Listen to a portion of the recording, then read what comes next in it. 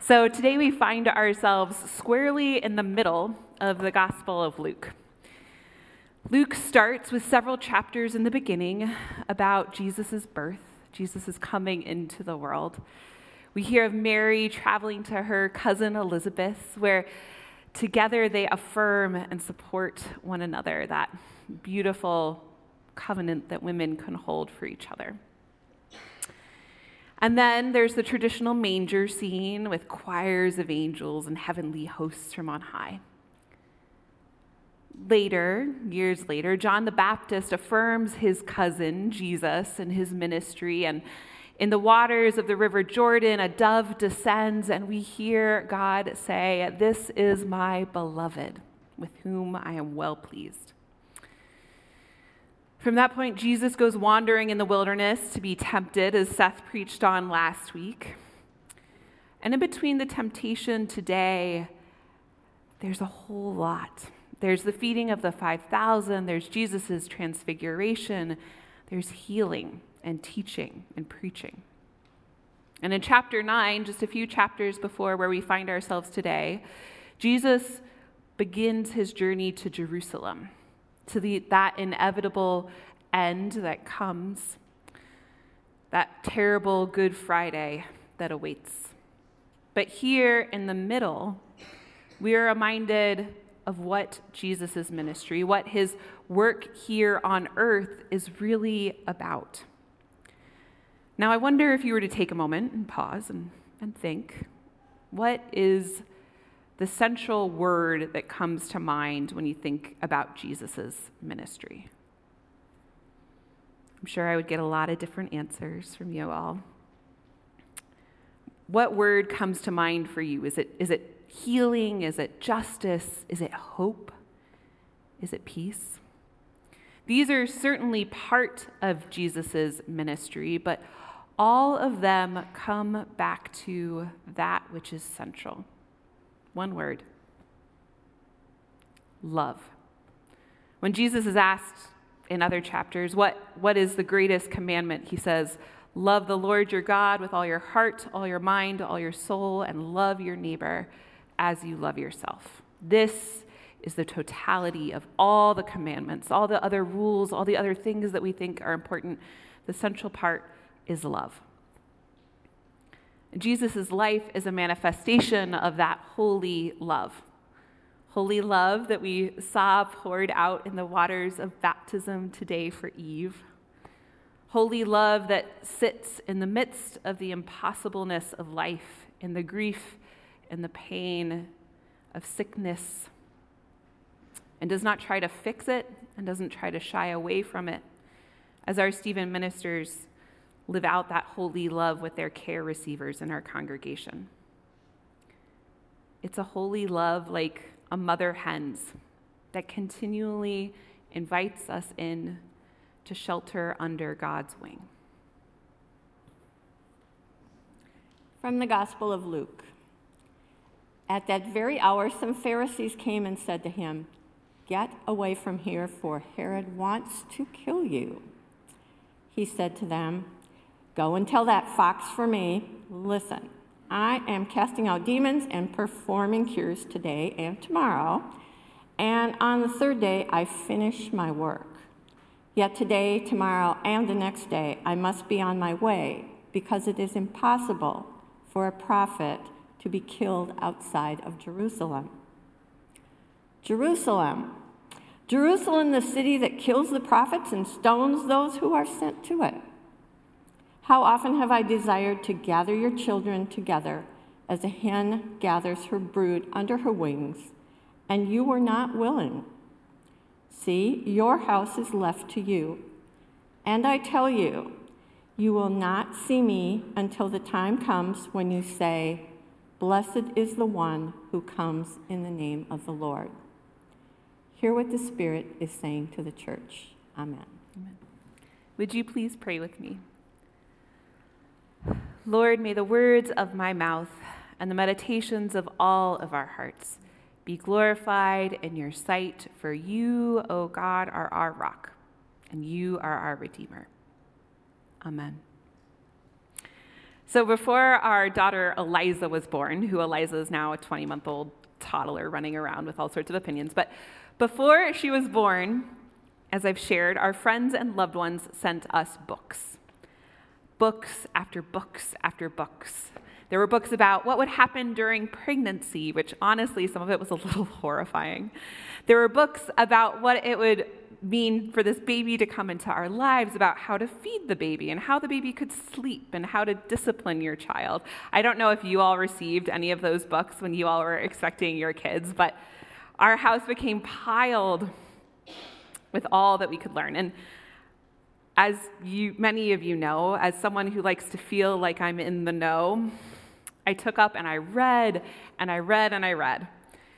And I read things that terrified me, and I read some things that were funny. Many of these books, though, encouraged us to make what is called a birth plan. I don't know if any of you have heard of this concept of a birth plan. Some of you? Okay. So a birth plan is a list of desires that you have for how you want your child to come into the world. And since I am a very detail-oriented person, I made a list that consisted of 3 front-to-back pages. And it ranged from the sillily specific to the more general desires. And I remember taking this list to my doctor, whom I love, and he put on his tiny little round glasses that sit on the edge of his nose, and he looked over this list, and he nodded, and he hummed as he read each finely detailed bullet point. And then he put down the papers, and he turned to me, and he said, "These are really lovely, but I also want to be honest with you. While we can hope for these things and try to keep these intentions in mind, chances are your baby will come into the world exactly as they want to." And in that moment, I felt like the illusion that I had built up by reading all of these books and by organizing my cupboards and my fridge in this very specific way, all the lists that I had made, this illusion that I had control seemed to crumble around me. And as I sit here today, a week, maybe days, maybe hopefully not moments before our second baby comes into the world, I'm reminded of how little control I have over how the baby comes into the world, sure, but also not just the beginning of her life. I also have so little control in all that comes after. I've preached in the past on how mothering is a radical act of hope. It stands in the face of fear and nihilism. You don't bring little ones into this world thinking that it's all going to go terrible. You have dreams for what life will hold for them. And this morning, as Jesus compares himself to a mother hen, wishing, hoping to draw contentious, hurting, rebellious Jerusalem in, mothering is still about hope. But mothering, too, is about an ultimate act of letting go. For our own sake and sanity, but also for those whom we love and mother. We let go of control and we live into love. And mothering here is about so much more than biology. It's about the ways that we bring love into the world, that we create life, maybe with little humans, but maybe in our work or in our friendships or our relationships. Mothering is that act of loving and creating. Jesus' love throughout all of the Gospels is not one that is about control. It does not dictate. Instead, it liberates. I'm sure, I can imagine, that Jesus wanted things to be different.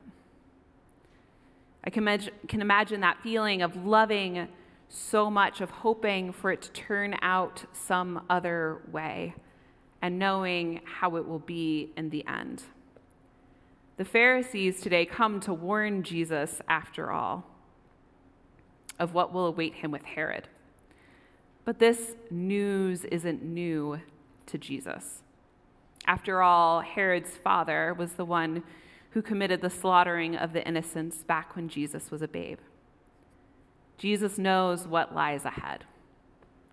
And despite that, he doesn't change. He did not let his love be altered or deterred by the world. Jesus, knowing what would come, loved anyways. Despite Judas's betrayal and Peter's denial, Jesus loved them. He greeted them with open arms. He welcomed them into discipleship with him. He brought them under his wing. Peter, after all, becoming that rock upon which the church is built. Love doesn't control. It frees in ways that are beautiful and impossible, and oh God, sometimes so painful. There's an interview with Maya Angelou that I encourage you all to look up after service on YouTube called Love Liberates, where Maya reflects on the love of her own mother and the ways that it freed her. In the beginning, Maya speaks of generalities. She says, love liberates. It doesn't just hold on. That is ego. And then she goes on to tell her story. See, at 17, Maya found herself pregnant, and after her son was born, she went to her mother one day and said, I'm leaving. You're leaving my house? Her mother asked. Her mother owned this big 14-room home and had help there, which honestly, as someone about to have a kid, sounds really nice. I don't know why Maya left, but Maya tells her mom, she says, I have a job, I have a place to stay with kitchen privileges down the hall, and the woman who's the landlord has said that she'll take care of the baby when I'm away at work. Her mother replied, you're leaving my house. And that's my own intonation. I can't help but infer her mother's skepticism at this decision, her own disbelief. She says, you're going to leave the comfort and convenience of this place to go somewhere else? In my mind, that's the conversation that's happening. But she asks Maya again, you're leaving my house and you're taking the baby. Maya replied, yes, ma'am. And her mother said, well, remember this. When you step over that door sill, you have been raised. You know the difference between right and wrong. Do right. Don't let anybody raise you and make you change. And remember that you can always come home. And Maya said she did. When life threw her down, when things seemed impossible, not once, not twice, but several times. Every time she couldn't handle it on her own, she went home. But she says her mother never acted like, I told you so, or I knew this would happen. Instead, she said, oh, my baby's home, and I'm going to cook you something. See, love, in her loving of Maya, she liberated her. She brought her under her wing, and she also let her fly. I can imagine there were times when Maya's mother wished that things were different. I wonder how she felt with her baby bringing a baby into the world. I wonder how she felt loving her baby, empowering her, liberating her, and letting her go, not to stay in her home, but to live her life. I wonder how she felt loving so fully, welcoming time and time again when Maya came back. When Jesus, in our scripture today, is met with the threat of Herod, the Pharisees' warning of what is to come, Jesus acknowledges the pain that lies ahead. He's not naive, and he knows the pain won't just come at the hands of Rome, but of the people. And yet, his ministry of love goes undeterred. He tells them he's going to continue to heal and to care. He will continue to follow his calling to gather God's people together in love, because he cannot control the rest.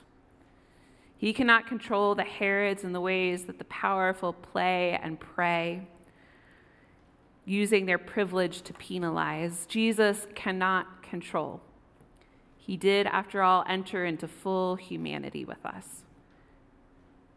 But what Jesus can do, what Jesus can control, is his life and his ministry and the love that he is called to. The world has felt so heavy lately. I know it has for me, and maybe it has for you as well. And honestly, the question of how do we go about loving in this moment arises again and again. And I'm struck by what love looks like. The acknowledgement of how little we can control and the desire to do the powerful, transformative good we can in its little, magnificent ways. As states pass horrific legislation around the personhood of queer and trans siblings, as the health and safety of these folks and their families and the medical providers is challenged, as there are attempts to erase and silence, it can feel impossible, and we can wonder, how did we even get here? But now, more than ever, we are called to be a sanctuary against the world. We're called to be that beacon of love, making space where all are safe, welcomed, celebrated, protected under God's wing, and where we are strengthened to do what we can out in the world. And God, while there's sometimes it feels like so little that we can control, there are acts of love that liberate in tiny, transformative ways that we can be a part of. This past week, there was a photo of 7 strollers left at a Polish train station, empty, waiting for the babies that would come. As women and infants fled to Poland from the Ukraine, carrying that which is most precious to them, which is most beloved. And while these women of Poland, like all of us, feel the lack of control, we cry out, what can we do? We love even those we haven't met yet. Like Maya's mother welcoming her home again and again with arms outstretched, we make safe space waiting for the weary. This is love in that tiny, miraculous, monumental way that liberates by making space under God's wing. Now, I'm not sure what life will hold for our little baby Josephine. Like Joseph in the Bible, I have dreams of all that her life will be. But I also know how little control I have.